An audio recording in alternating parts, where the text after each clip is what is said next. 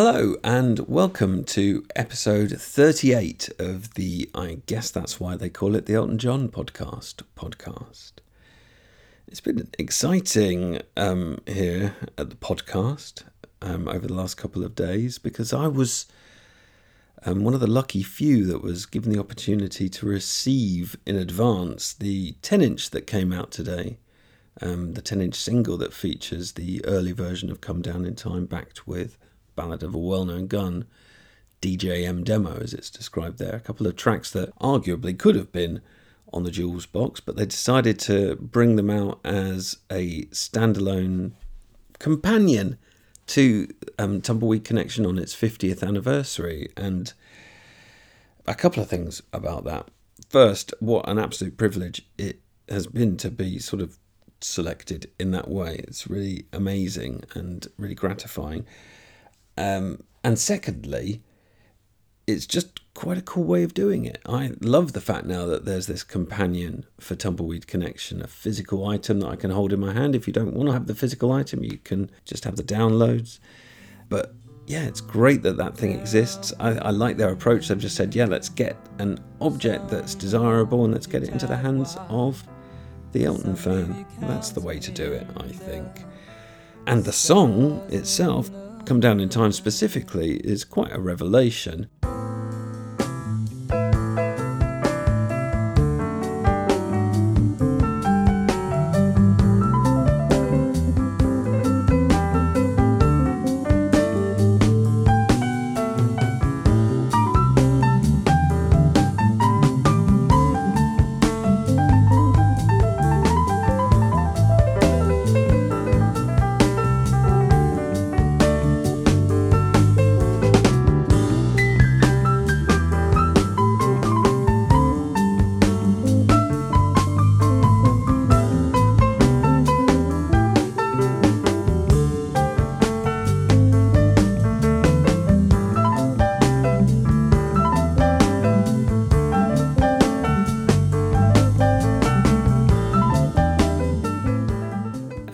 Never really been in this genre before me. He's reached it a couple of times, I guess, obviously in Hey Jude and some improvisations along the way, but he's never gone there and stayed there in the way that he does in this jazz version, particularly after Gus cuts in and ends the first take, and then when we get to hear the remnants, the end of a previous take underneath that, Elton's really going for it. Is sounding very jazzy indeed.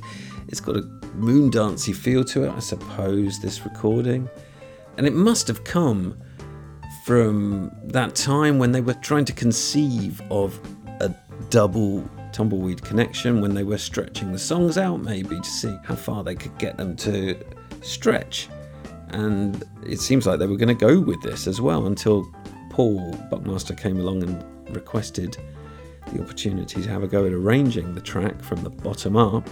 This was going to be it, and I think we would have quite enjoyed it. I think having both is the perfect way to be. I'm so glad. It's a bit weird having Gus talking in the middle of a song. I'd like to try to edit him out and see whether or not I could do a Frankenstein between the two, because it does sort of take you out of the moment a little bit, but equally it's quite nice to hear Gus calling Elton Semprini and being a little bit sarcastic.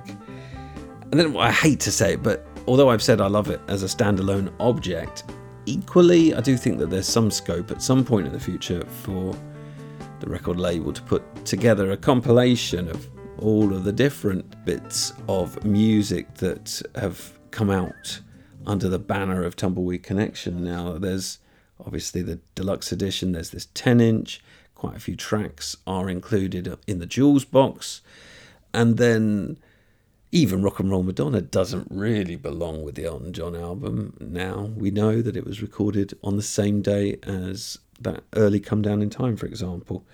The 10-inch is still available if you're looking for it, I believe, at the time of talking. I don't know at the time of listening, but it was there a couple of minutes ago on the eltonjohn.com shop, bundled with all sorts of other bits of memorabilia. It's well worth a look, and their prices are pretty competitive.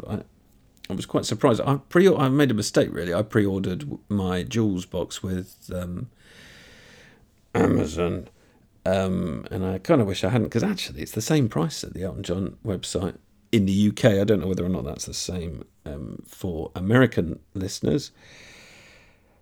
And they've got some interesting bits and pieces of memorabilia in there. Most interesting for me is the 200 quid Madman across the water embroidered jean jacket. It looks amazing, but I would look a little bit ridiculous in it, I reckon. So anyway, on to the episode. I had to do something to mark Tumbleweed's 50th because it's right up there with my favourite Elton John albums. But after the Elton John episodes, I really didn't want to do a big, heavy analysis. And anyway, I can't do that until I've properly digested John's article, which is up there now on the Elton John website. It's got a load of details and revelations in there that would be very useful for me, putting something together for Tumbleweed in the future. But this episode is just intended as a bit of fun, something to while away the hours from now until when the Jules box comes out. And what I thought I'd do is I thought I would put together a YouTube playlist of my favourite covers of the songs from Tumbleweed, following the sequenced order of the album. And you could do this because most of the tracks from the album have been pretty well covered, and it's hardly a surprise because this is probably Elton and Bernie's best received album. It's number 2 on AllMusic, behind Goodbye Yellow Brick Road, based on user reviews. It's a work of almost perfection in its own right. But loads of musicians have come along and decided that they love the record just as much as you and I do, but they can have a crack at some of these songs. And so they have. And I haven't actually locked down the track list of this playlist at all. So I'm going to do that as I go along in the episode. I'm going to skip through some of the options, talk about what I like or don't like about them, and then I'm going to make my final decision about what should go on the playlist. And I thought that way we'd get to hear a few fresh approaches to this set of songs, and also have a bit of a think about what it is about the Elton John recordings that makes them so essential, since maybe the things that we love about the songs are going to be conspicuous by their absence in some of these covers, which they definitely are. I've got to say a big thank you to my correspondent John Keane, who was doing exactly the same thing as me at the same time, putting together his own Tumbleweed covers playlist. And thanks to the emails that he sent me, I've been able to listen to some versions that I might not otherwise have focused on, or found in some cases. Off we go then with Ballad of a Well-Known Gun. This is a version released in June 1971 by an American band called Pollution.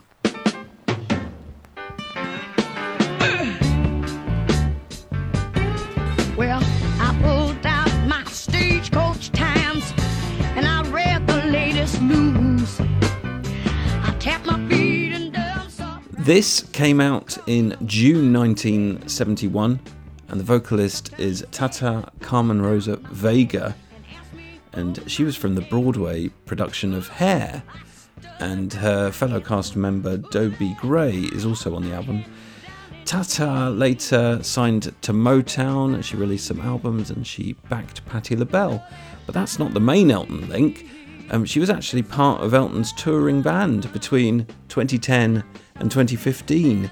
She did more than 300 gigs with him, and also she was in the studio and she did backing vocals on The Union. So I wonder whether or not they ever spoke about this version. It's such a fun, funky version. I love all these grunts and screams that she puts in. Well, I tell you, I know this chain gang, and I think I want to see my preacher. I just couldn't have faced your desert sand and burned brown till I was looking like a beast. Well, that poor house, they hit me for my king, and I just claimed my crumbling walls. And you know, I know just how Reno felt when it ran off from the law, that dirty, no good law. Now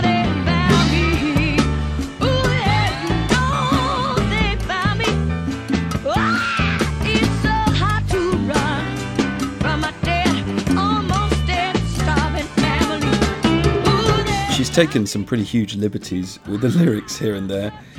She does seem to get lost at times in them, but all in all, I think this is a success. This cover is a bit of a favourite of mine, and it would be a strong start to the album, I reckon. I'm not a huge fan of what they did with the solo section, though. It's just a little bit uninspired. And then she uses that, that sort of sassy, arms folded, nodding from side to side when Elton goes, thing. And Elton uses that to mark where halfway through the solo is. She does it, but then they use, like everyone does actually, every single person that does the solo, none of them have the right number of measures in the solo. And it means that I get lost. I find it jarring.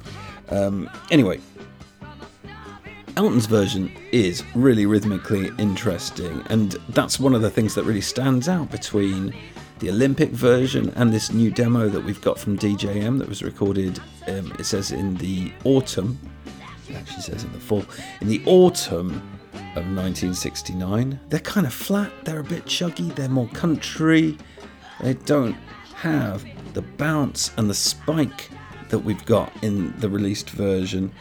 And I think a lot of musicians hooked into that weird rhythm that Elton found on the opening track of Tumbleweed. And here's one of them. This is Kate Taylor from her album Sister Kate. This was released in January 1971. And I think the magic in this version comes in this sort of slow lope of a groove that they find when they switch to it in the chorus. Have a listen.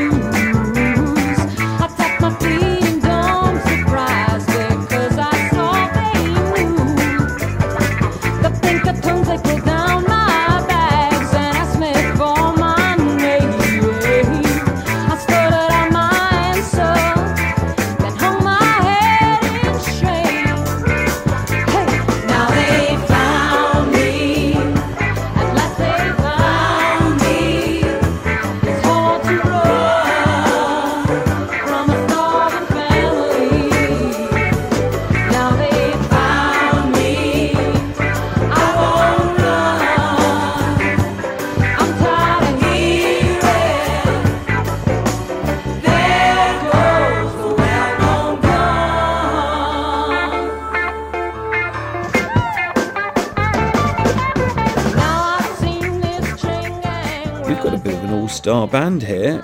Kate is obviously James Taylor's sister. I think it's fair to say that she never really managed to leave his shadow and to find success on her own terms. There's also Linda Ronstadt on vocals. Danny Kochmar, he's a well-known session musician. He's on guitar, he used to be the Fugs. And Ross Kunkel, he played with the band, he's on drums. Carole King is on piano, and her husband at the time, Charles Larkey's on bass. And there, somewhere in the background, on hand claps, I think, is Peter Asher from Peter and Gordon. I quite like the solo in this one. I think it's a little bit more organised and structured, but still, just like the Pollution version, I get lost because they've not put the right number of measures in. Speaking of me getting lost when I try to count out Ballad of a Well-Known Gun, I did this. I found this helpful, this thing I made.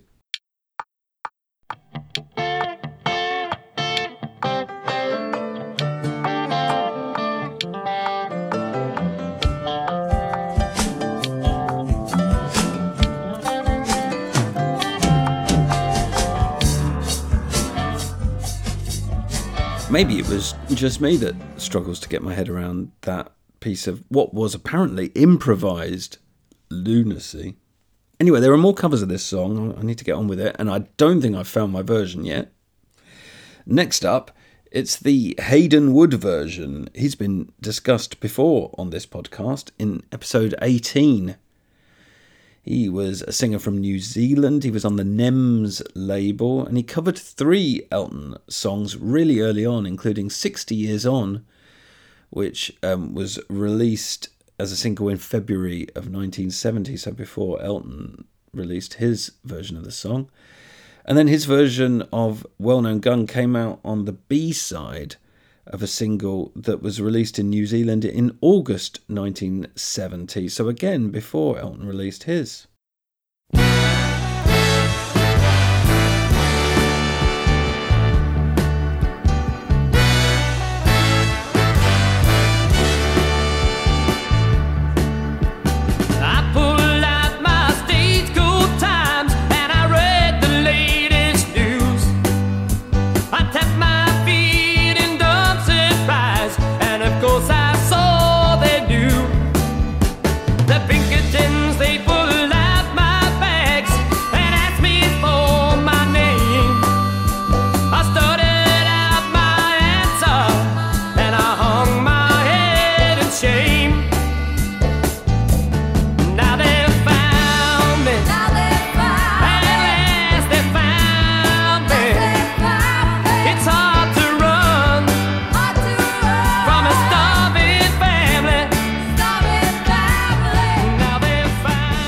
Yeah, this one's not going on the playlist. It doesn't work. It doesn't need to be this bold and brassy.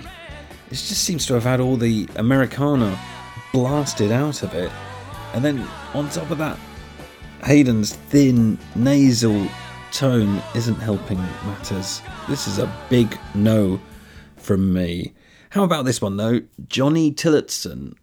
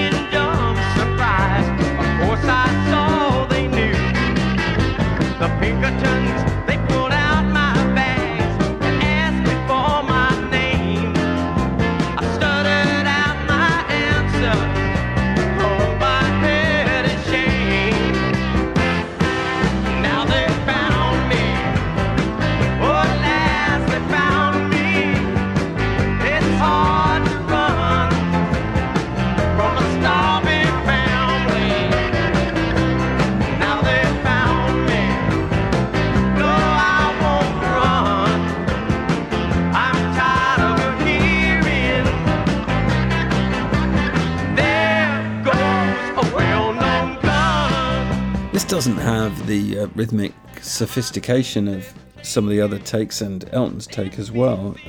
It's more similar to those early versions, but this was released in 72, so this was just his style.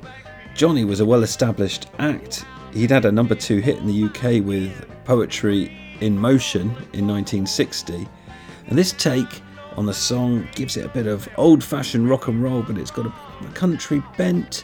I really like that chugging, honky-tonk feel that this version's got. And the piano playing is just awesome throughout. I tried to work out who it was. I couldn't find out. I think it's recorded in America, this song. But yeah, this is a solid version. And there's no solo here, which is probably for the best. And the whole thing comes in at a very economical 2 minutes 30. Here's another one. This is Silver Meter's cover from their self-titled album. Their only album, recorded in 1969. There goes the well-known gun.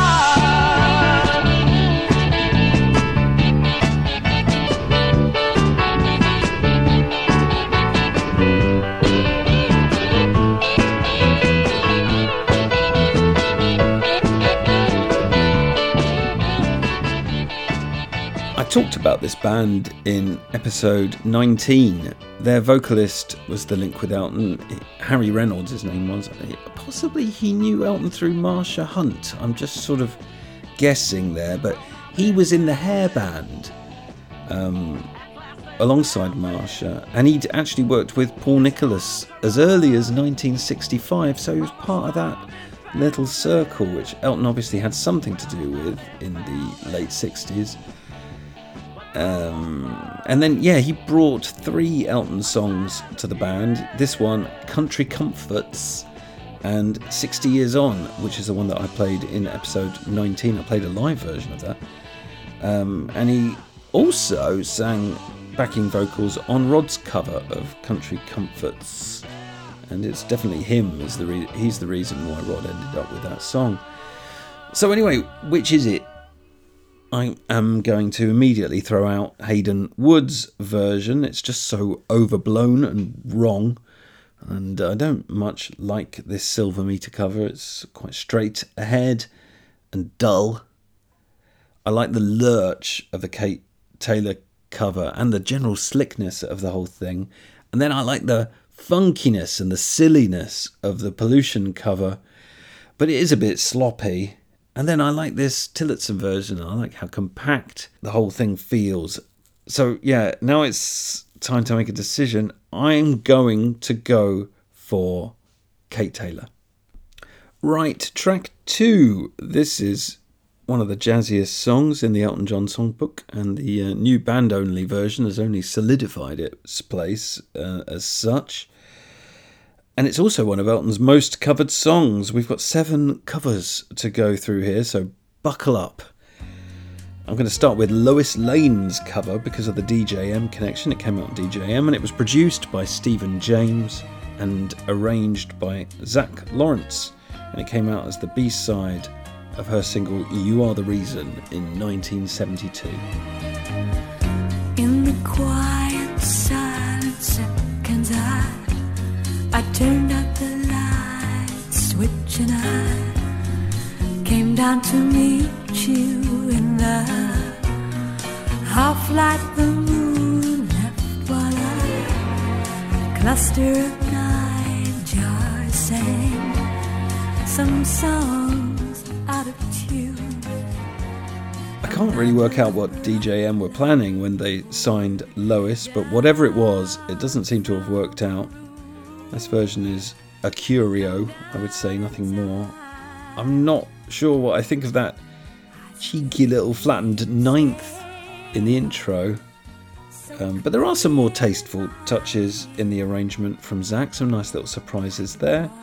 But all in all, this version is just too loungy for me, and I don't like Lois's phrasing. It's not right for the song. Next up is Judy Collins' cover from her album Bread and Roses in 1976.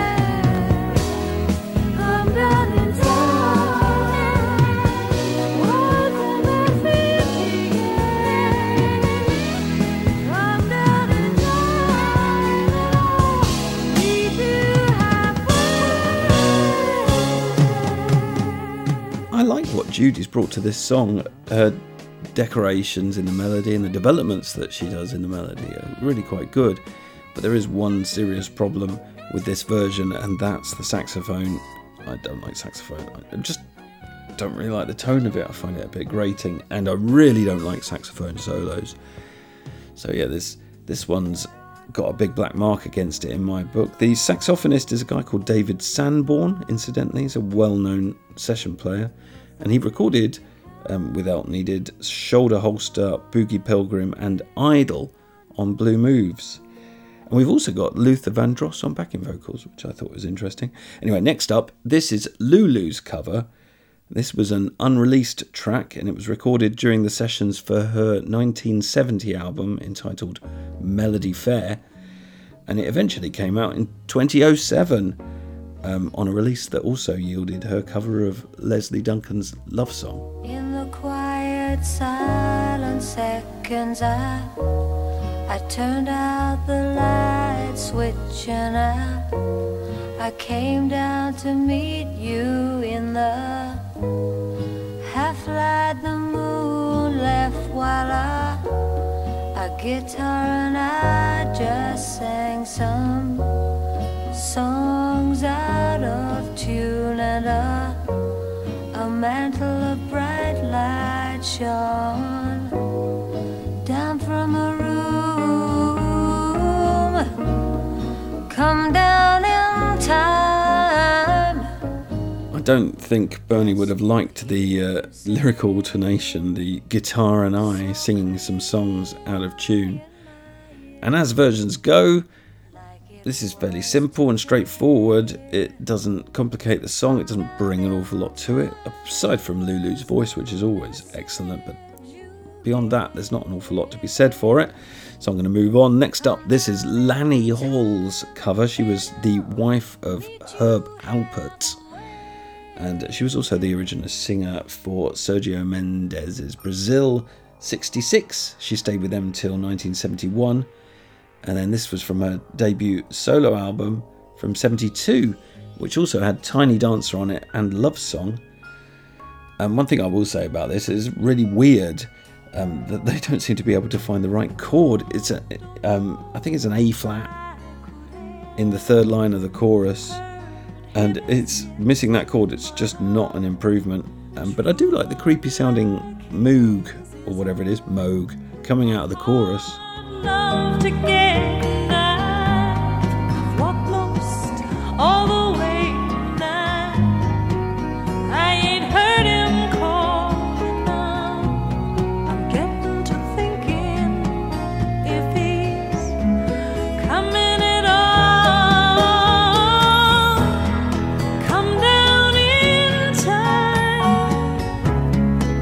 I still hear him say, so clear in my ear, just like it was today. Come down in time was the message he gave.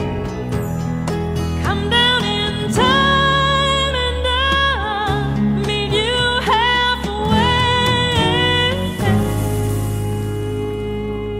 I don't think I've got my version yet. This is one that I've featured on the podcast before. It's the version by the Norwegian jazz singer Radka Tonef, and it is absolutely beautiful, so haunting, both her voice and the piano playing from Steve Dobrogoch. In the quiet, silent seconds, I turned off the light switch and I came down to meet you in the half light the moon left while a cluster of nightjars sang some songs out of tune. The mantle of bright light shone down from a room. Come down in time. I still hear him saying, so clear in my ear, like it was today. Sting is one of a couple of male voices who've attempted this song. His version came out in 1991 on Two Rooms, and then Elton's here on piano under the guise of Nancy Treadlight.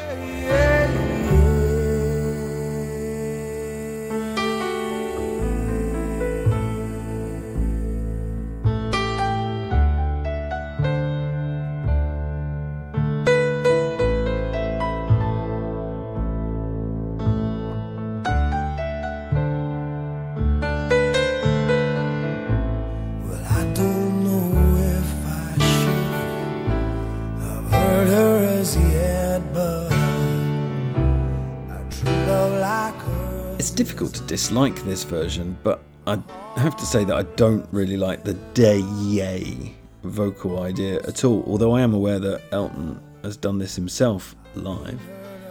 But I do like Sting's voice. It's very dry but very well-rounded, and I think he's done a good job, but it's a pretty basic rendition. He doesn't add an awful lot to it. We've only got one more left. This is Al Cooper's version. So clear in my ear, like it was today.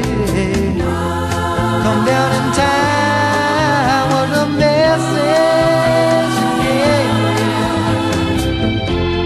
Come down in time and I'll meet you halfway.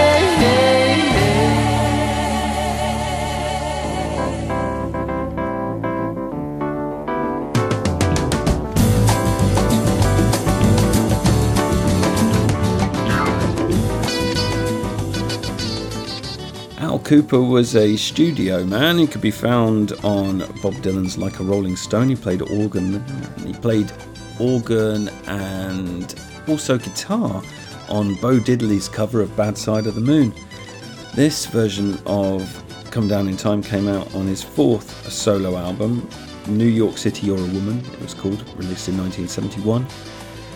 Not all of it was, but this track was recorded at Trident, and it actually featured Herbie Flowers on bass. He was the original bassist for the song, for the album song. And Roger Pope's also on the album, as is Caleb, but not on this song, which I quite like.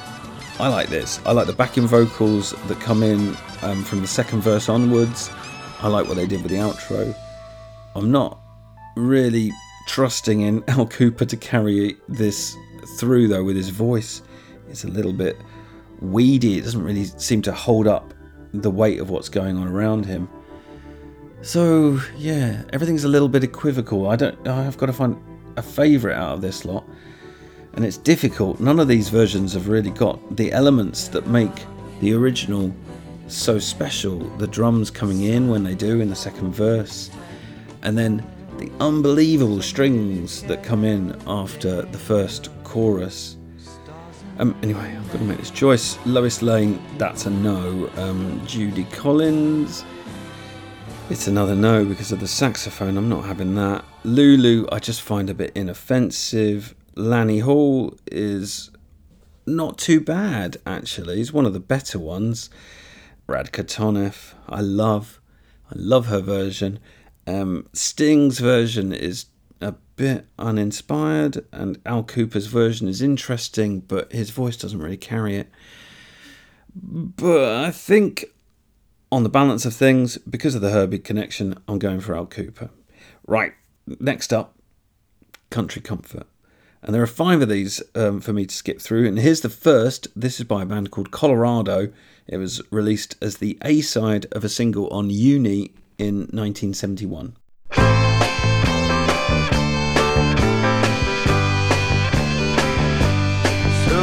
Pines will be falling everywhere, and the children fight each other for a share, and the 609 comes a-rolling past the creek. Deacon Lee prepares his sermon for next week. Colorado released just 2 singles. They were formed out of the ashes of 2 previous bands, Jimmy Gilmer and the Fireballs, and the String-Alongs. I can't say much more about them, and I can't say much more about this version. It skips a verse, it also skips the solo, and then that brings it in at an incredibly lean 2 minutes 52.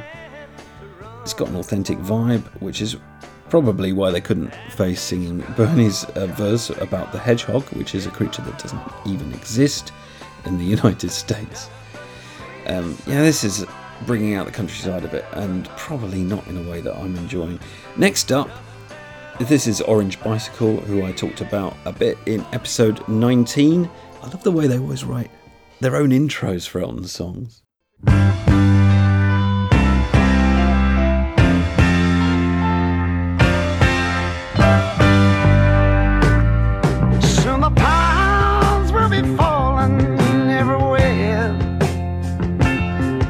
Little children fight each other for a share.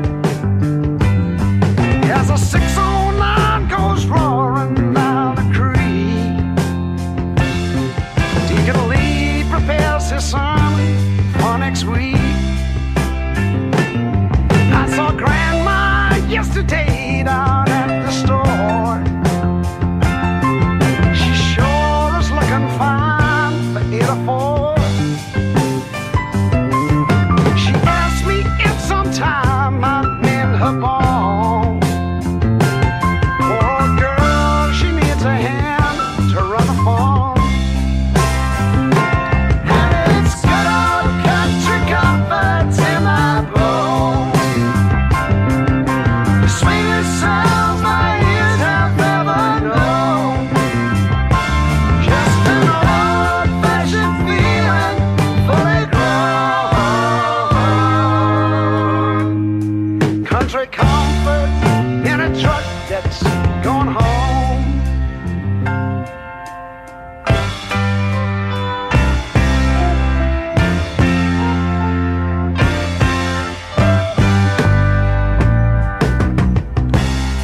Down at the mill, they got a new machine. Orange Bicycle also skipping out the third verse and the solo. So yeah, that's a popular choice. They released this on their self-titled 1970 album, which also had Lady Samantha on it and Pilot as well. And it subsequently came out on the B-side of their final single in 1971. This has got production from Jonathan Peel, not John Peel, Jonathan Peel. He produced that excellent cover of Empty Sky by Roy Everett that I go on about all the time. This cover's not quite up at that level, but it's not bad. It's really tight. They're such a professional outfit, and it really shows in their recordings.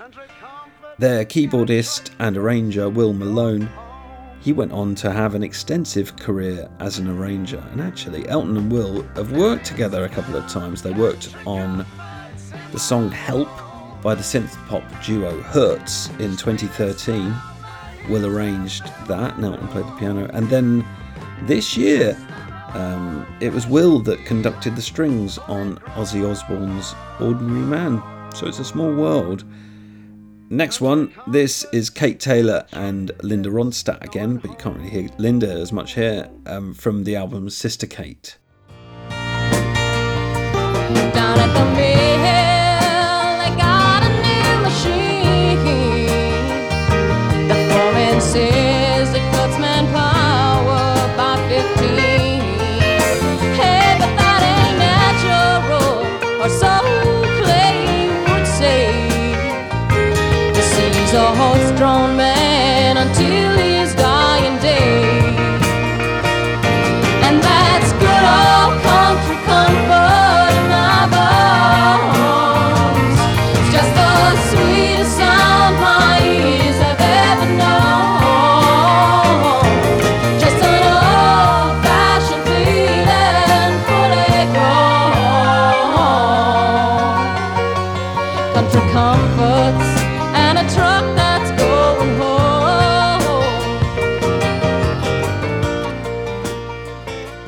They skip the solo here, but they do keep the hedgehog, and it's got a pretty authentic country sound. Kate's voice meshes well with all of the elements of the arrangement. I don't really mind this at all.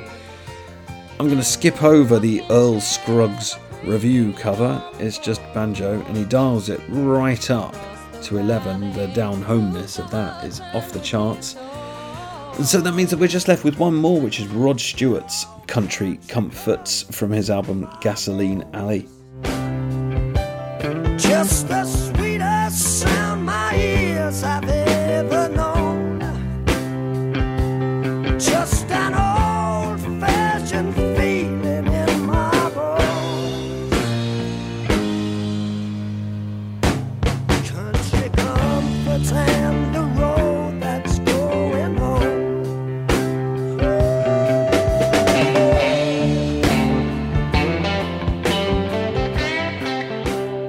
I keep mentioning episode 19, but there's a big overlap with what I'm doing today, and I talked about this cover and also about the early history of Elton and Rod at some length in that episode, so I'm not going to rehash it here.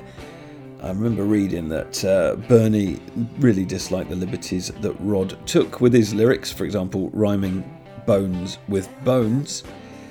I really love how spare this arrangement is. There's just so much space all over the place. And then Ronnie Wood's bass playing is a real highlight. He, for all the space there is elsewhere, he kind of doesn't let up at all. Right, it's time to make my choice. Colorado, short and sweet, quite authentic sounding, but equally I don't really like country music. So Orange Bicycle is the most un-American version, and it's got a few unusual little quirks in the arrangement and that Elton John connection that I mentioned. Kate Taylor, she's got the authentically cool Americana vibe, she's got that down. And then we've got Rod's really sort of laddie, spare version. I know exactly what I'm going for. I'm going for Orange Bicycle. Track 4, then. This is Son of Your Father. Shouldn't be too challenging a choice because only one band, Spooky Tooth, has actually recorded it, but weirdly they have recorded it twice to make things a little bit complicated. Once as a single, which they released in June 1969, so very early, with Gary Wright on lead vocal, and then subsequently on their album The Last Puff. That came out much later, the summer of 1970, and it had Mike Harrison on lead. But this is the single version. I'll catch you trembling in the morning with your deep and bushy said. We have further heard the cock crow as they stumble out the shed. But blind Joseph came towards him with a shotgun in his arms. He said, "You pay me here $20 before you leave my farm."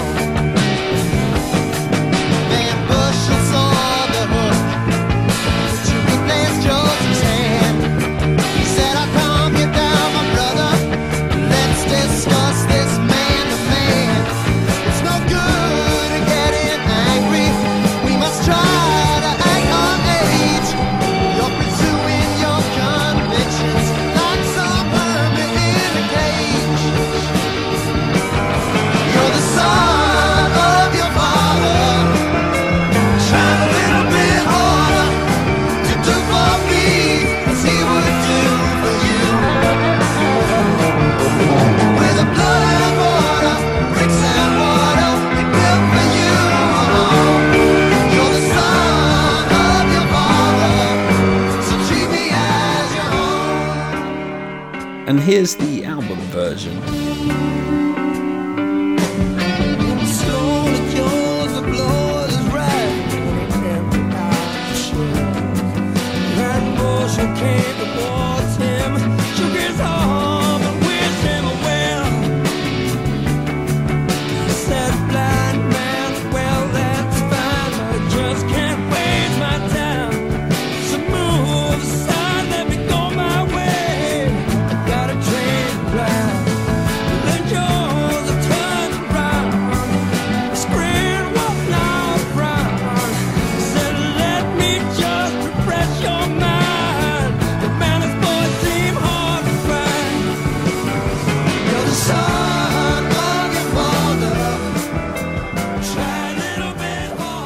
I think I'm going to go for the latter. The only real difference here is the vocal, and I think his is the stronger of the two. So on we go. And it's slim pickings again for My Father's Gun. For quite a long time, the only thing that there was, and this is one of the reasons why I didn't do this episode earlier, I've had it on my list of things to do for ages, but this song was a big black hole because we only had a live version by Amy Mann. That really didn't cut it. Then the Miranda Lambert version came out on Restoration, and I really didn't like it at first, mainly because I didn't like the project, so I found it very difficult to accept any of it, but I've listened to it a few times and it's grown on me. Here's a snippet of Miranda Lambert.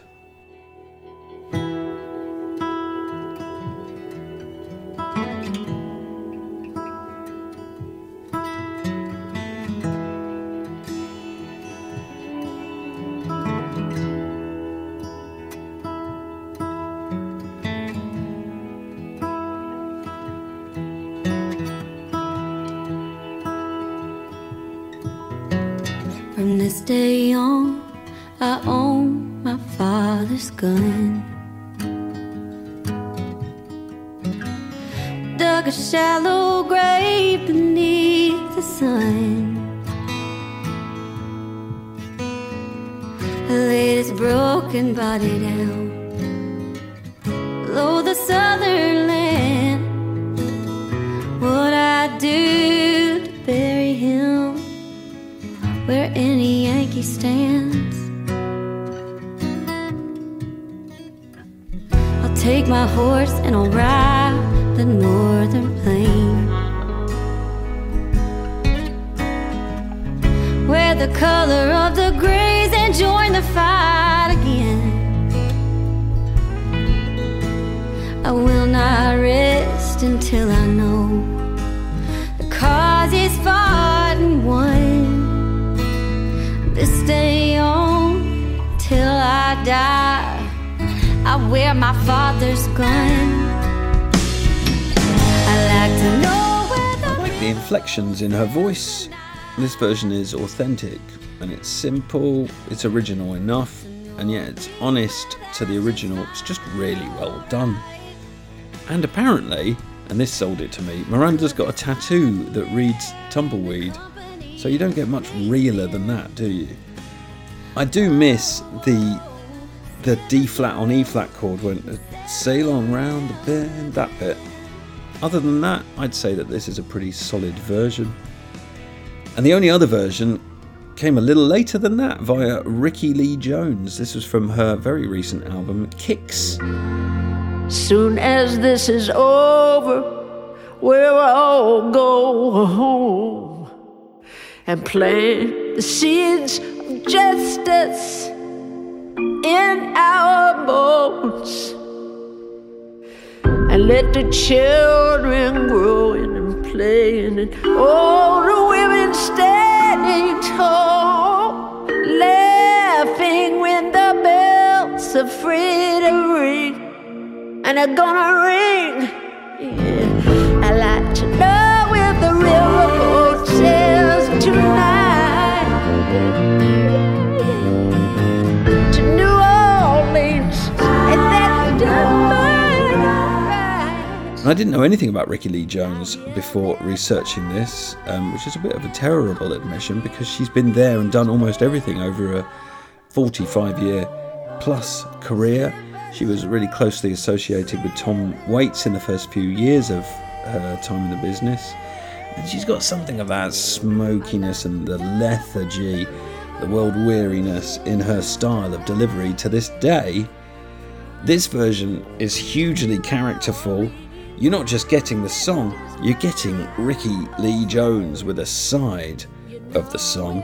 It's really honest sounding and very deep, I'd say. And I personally love it, especially since it's got that D flat on E flat chord completely intact.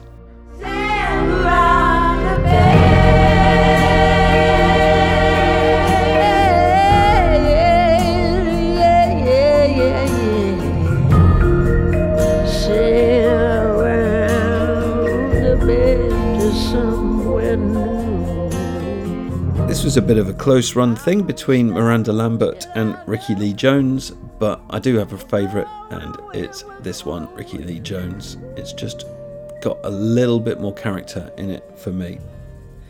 We are on side 2, and which is going to take considerably less time, by the way, because there are way fewer covers here. We start side 2 with what might well be one of Elton's best side 2 openers, Wed to Now St. Peter, and I'm afraid there are only 2 versions to choose between. The more recent of the pair is Elton's duet with Ann Wilson, who was the lead singer of Heart, and this is from her solo album Hope and Glory from 2007. I took myself a blue canoe and I floated like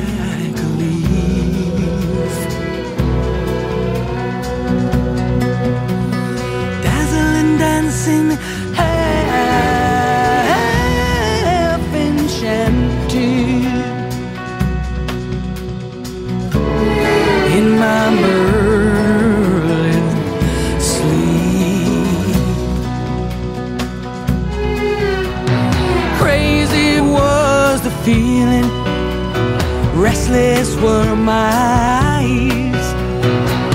insane, they took the paddles.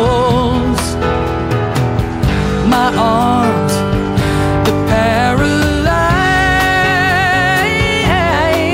So where to? It was Anne, by the way, if you're wondering, who duetted with Randy Meisner on Elton's Strangers back in 1982.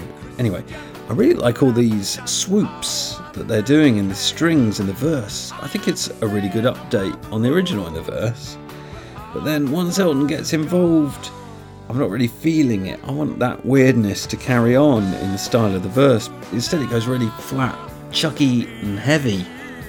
Yeah, I know the original song does that as well, but it doesn't have much in the way of colour. Here's option B from Sergio Mendes and Brazil 77. This is from their album Home Cooking, released in 1975.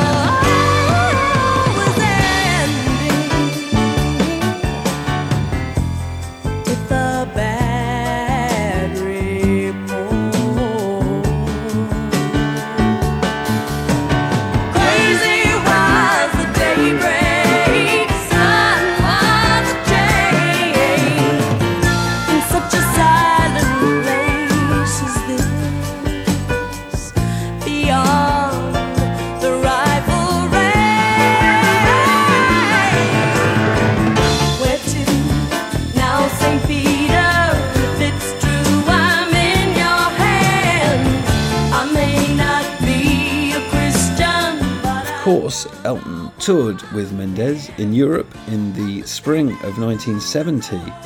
Those were some of his first gigs with the three-piece, and it didn't go particularly well for them, as Annette Murray has described to us on the podcast before.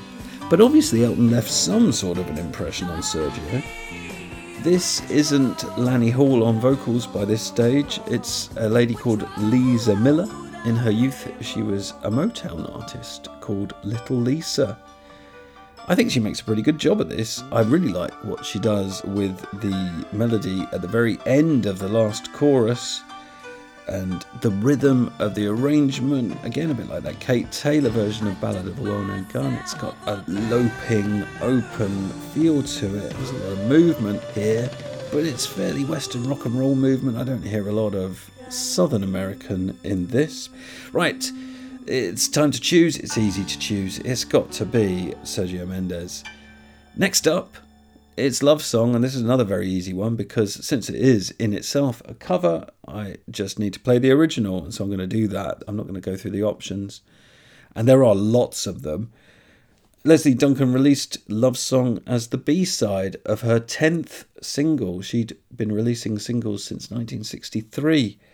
The single was called A Road to Nowhere, and she said that the song wasn't a major piece as far as she was concerned. It was written specifically as a B-side, and it's much airier than the version that she recorded during her album sessions, and it also verges on the surreal when it reaches the vacuum cleaner solo, which it was apparently because the cleaner burst into the room to try to get the band to clear off.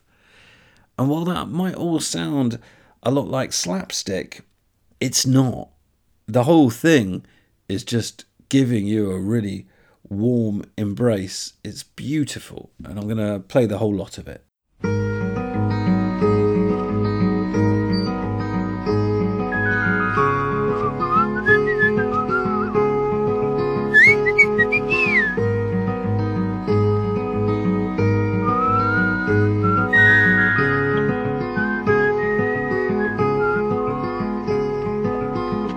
Words I have to say may well be simple, but they're true. Until you give your love, there's there's nothing more that we can do.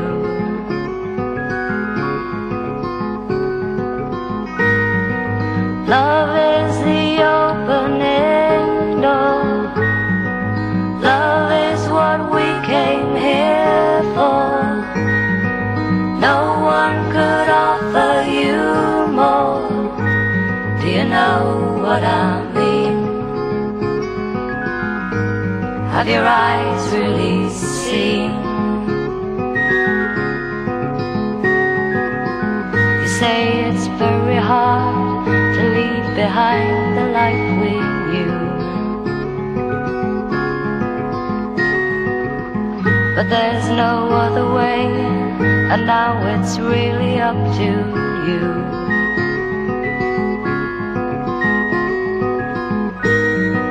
Love is the key we must turn. Truth is the flame we must burn.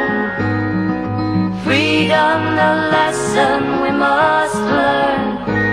Do you know what I mean?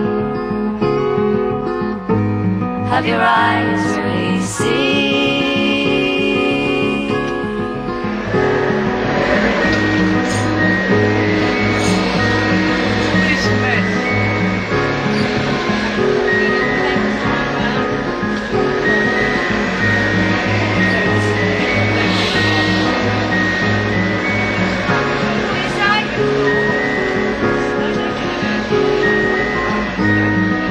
Love is the key we must turn.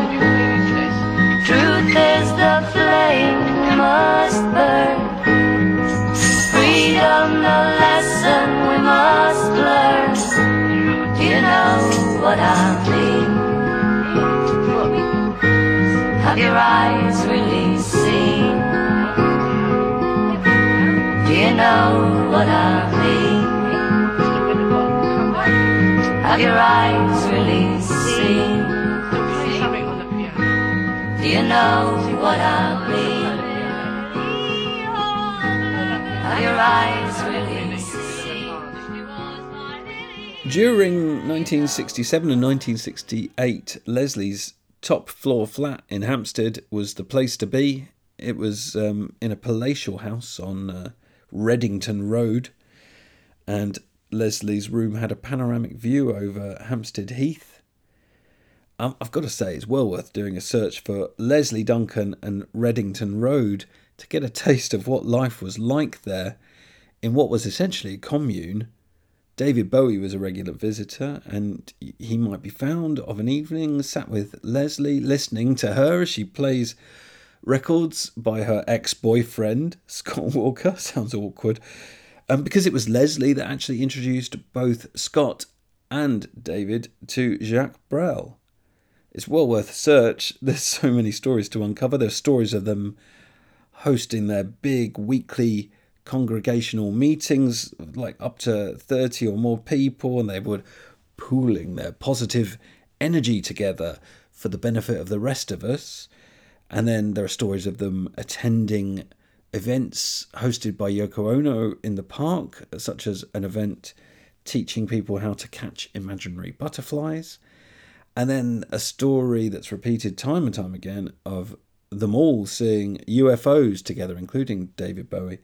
And I've read somewhere, this is bad research, sorry. I've read somewhere, I can't remember where, that Elton was a visitor as well. I wonder how he fitted in around that particular scene. So yeah, while I could play the other covers, I'm not going to. I've already gone on enough, and there's so many of them. Olivia Newton-John, you got walls of Newton-John vocals in that one. Nina Van Palant, it's got a really good arrangement by Peter Knight. The legendary Peggy Lee had a crack at it, and then once again Lulu and Lanny Hall both did it. On to the next track, and it's Amarina, and I'm afraid it's a bit of a dead loss, this one. We've only got two versions to choose between, and one of them's the Taron Egerton version that came out of nowhere on the Rocketman soundtrack. It was a bit unexpected for me, at least. And the other one is by an actor called Panhandle. Here's a bit of the Taran one. I think there's some exceptional piano playing going on here. I think by a guy called Dave Hartley. He manages to get that sense of will he, won't he, what will he do next? You know, the danger that's there in the piano playing that Elton managed to pull off. But the thing about Amarina in the recorded version, it's not about that piano playing, it's about the interplay with Caleb and the interplay with the rhythm section, and that's not really here. But anyway, at least there's a sense of that in the piano playing, and there's some really amazing moments here in the piano. And when it rains, the rain falls down. Why should not the cattle down? And she's far away somewhere in her island down. And she dreams of crystal streams of days gone by when we would be laughing fit to burst upon each other. I can see you sitting eating apples in the evening, fruit juice flowing slowly, slowly, slowly down the bounds of your body, living like a lusty flower, running through the grass for hours, rolling through the hay, oh, like a puppy child. There's just something about the sound of this. There's just so much gloss in the production. I don't dislike Giles Martin. I think he's done some really good work, but this song, it just sounds too rounded. It's too homogeneous sounding. The original was just spiky as hell, and that's why I love it. And there are some really good things about this arrangement. There's the backing vocals at the end of the choruses. They really work. But by the end of listening to this version, I just kind of want to go back to the original to remind myself of how exactly it was that they managed to get it so right that day. And Taran is okay. It really sounds like he's chewing on the words at times. He's really giving them a bit of a gnawing. And then there's just something about the way his voice sounds to me. Maybe it's natural and that's just how he is, but when I listen to him, what I hear is an electronically processed voice. And I know he can sing, and I know he doesn't need to rely on those sorts of tools. So I don't know, maybe it's just the way he sounds. Anyway, good old Taran. I do respect the guy for taking on the role in the way that he did and really putting everything of himself into it. I respect him intensely for that. But yeah, I could do without this version. The other Amarina is the Panhandle cover, and they were a one-off session band, and they covered an album's worth of songs in 1972 for Decca. And they featured Herbie Flowers on bass, Barry Morgan on drums, Chris Spedding on guitar, Kay Gardner, Lisa Strike and P.P. Arnold on backing vocals, so there's some familiar names there. And then on piano was the man himself, Dudley Moore, and then the lead vocalist is John Gobin, and his only other credit that I can see is with an act called The Cellophane. Lately, I've been thinking how much I miss my lady. Amarinas in the cornfield, oh, riding in the daybreak, living like a lusty flower, running through the grass for hours, rolling through the hay, oh, oh, like a puppy child. When the rain falls down, pushing up the cattle town, and she's far away from here, in her island down, and she dreams of crystal streams, days gone by when we would leave, laughing at her burst upon each other. I can see you sitting eating apples in the evening, fruit juice flowing slowly, slowly, slowly down the front of your body, living. I don't mind any element of this. Herbie Flowers and Barry Morgan, that's a big plus from me. The vocals are fine, they're a bit wobbly, but they're fine. The piano is fine. Dudley Moore clearly knows what he's doing. He's not Elton, but then, you know, he doesn't know the song as well as Elton does. But the whole thing just isn't that inspired. But on the positive, and this is a big positive, it's a properly dynamic recording, and that's what this playlist needs at this stage. It doesn't need a big sodden lump like the Taron version of Amarina in the middle of side 2.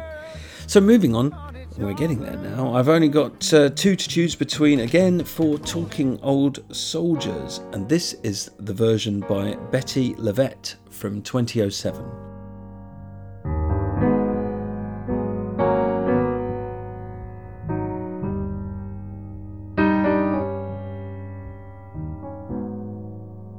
While Lois said, "Can I buy you another glass of wine, my dear?" "Thank you, son. That's kind of you. It's so nice to know somebody cares. These days there's so much going on. I don't think nobody really wants to know. I mean, it's just an old has-been song, but I know how it feels to grow old. Yeah, I guess that's right. You can find me here most any night, just looking round the room, staring at the walls and lights. It's funny, I remember 5 or 6 years ago, I'd say, I'd stand right here at this bar with my friends who passed away and drink 3 times the wine I can drink today. Yep, I know how it feels to grow old. I know what they're saying, son. There goes that old crazy broad again.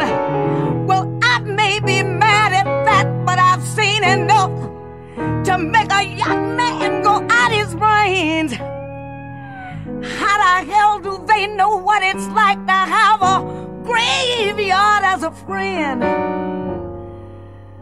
'Cause that's where they all are, boy.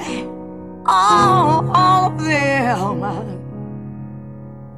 It don't seem likely I'll have those kinds of friends again. Betty's career has been upside down. She started recording when she was 16, but she only really started to see any success when she was approaching her 60s in 2005.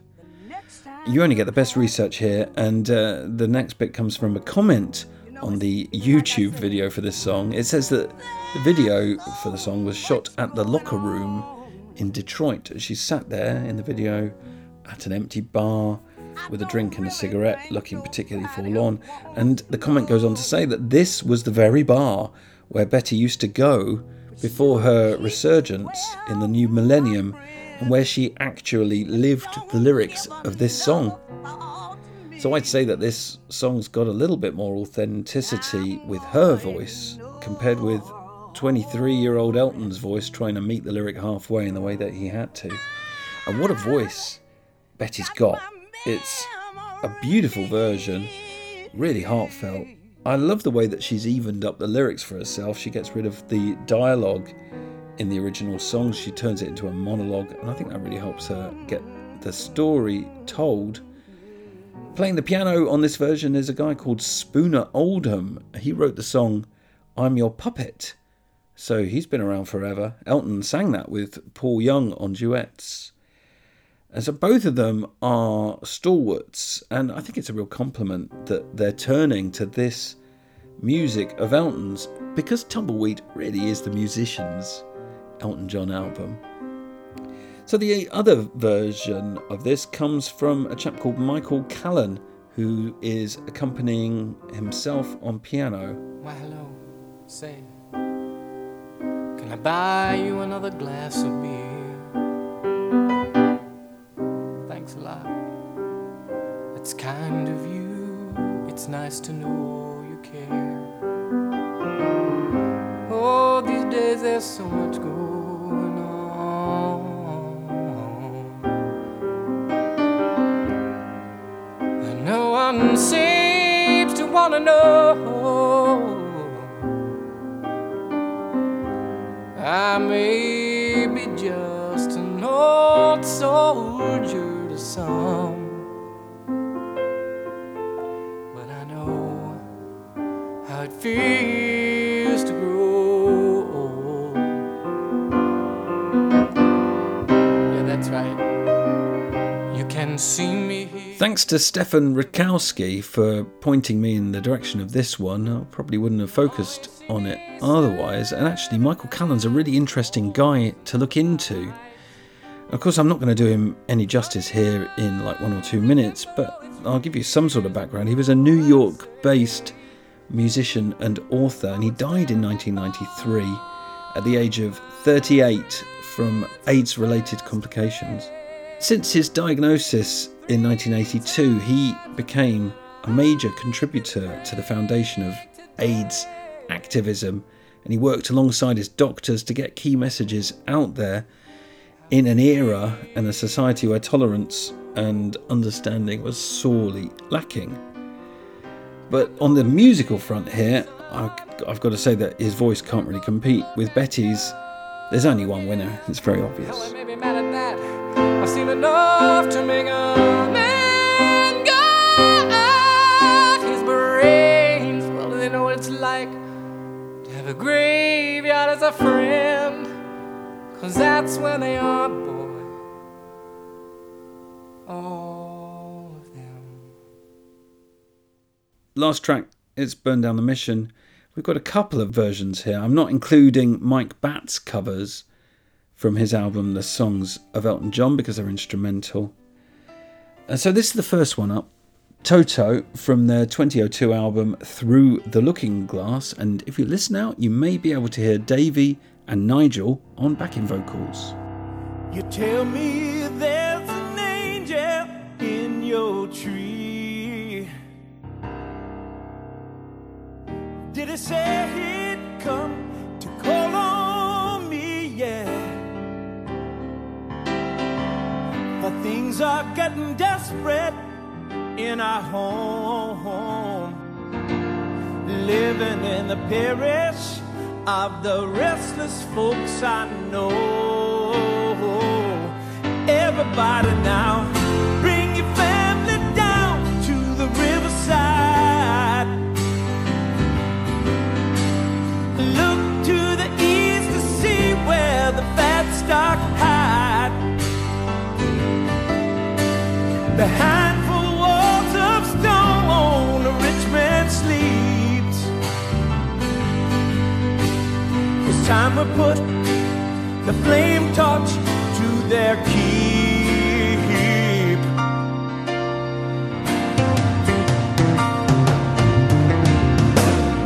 Burn down the mission if we're gonna stay alive.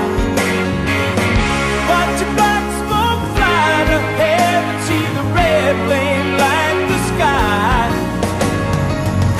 Burn down the mission, burn it down to stay alive. It's our only chance of living. Take all you need to live inside.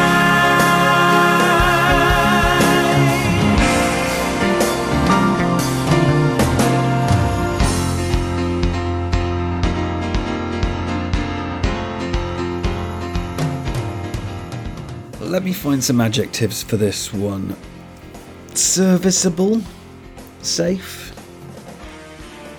proficient. I do think the drumming is extremely proficient. I'm damning them with faint praise here. It's a bit of a straight copy of the original. It doesn't add an awful lot, but they do switch up the outro chords a little bit if you ever listen to that bit. Alongside Davey and Nigel, it's Mike Porcaro on bass, Simon Phillips on drums, Steve Lukather on guitar, David Paich on keyboard, and Bobby Kimball on vocals. It's really not for me.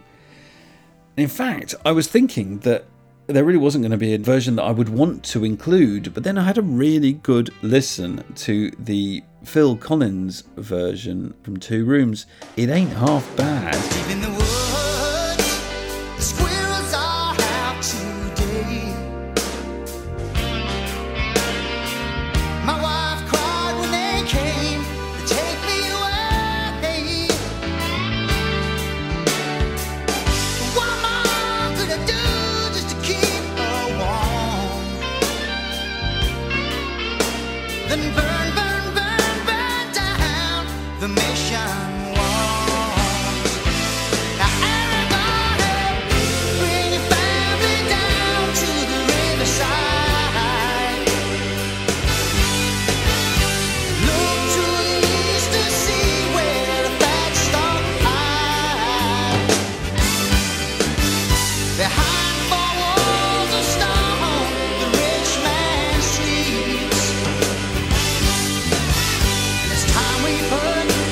The flame torch to the key.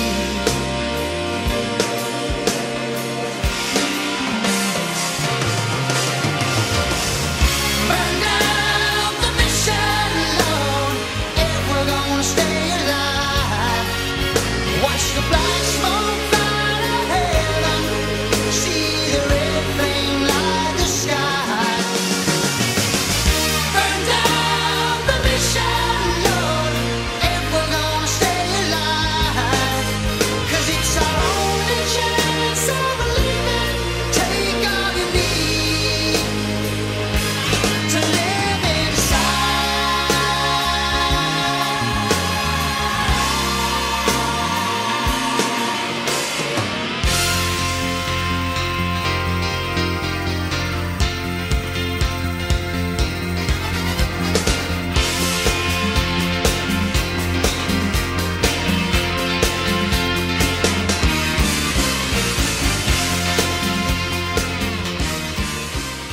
Steve Winwood on organ, by the way.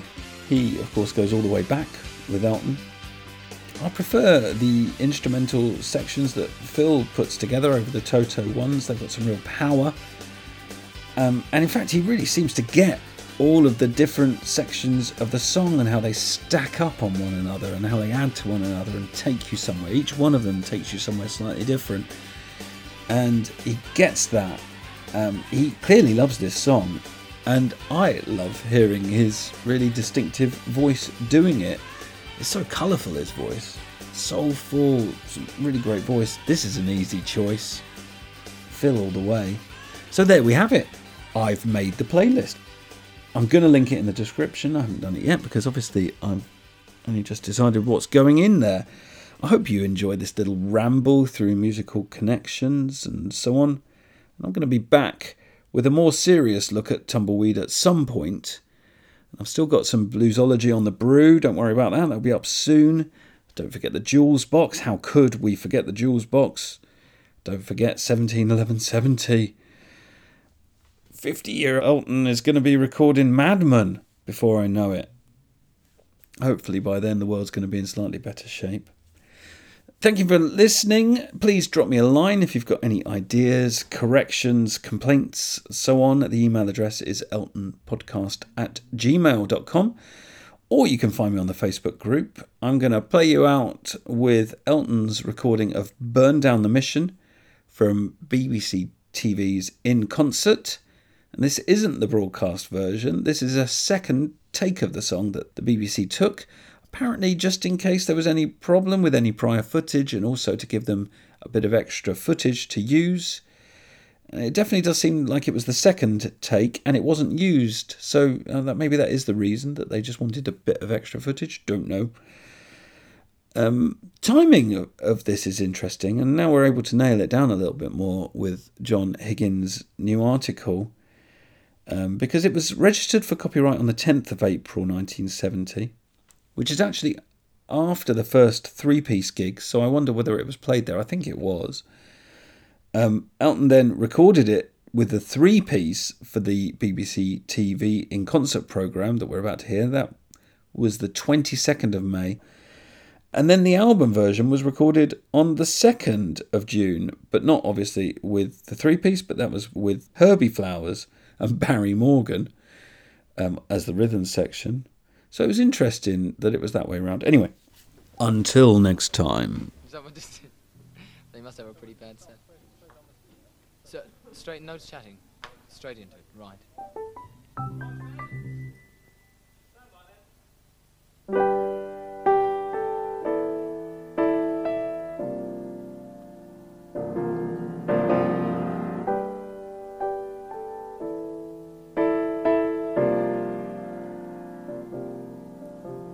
Tell me there's an angel in your tree.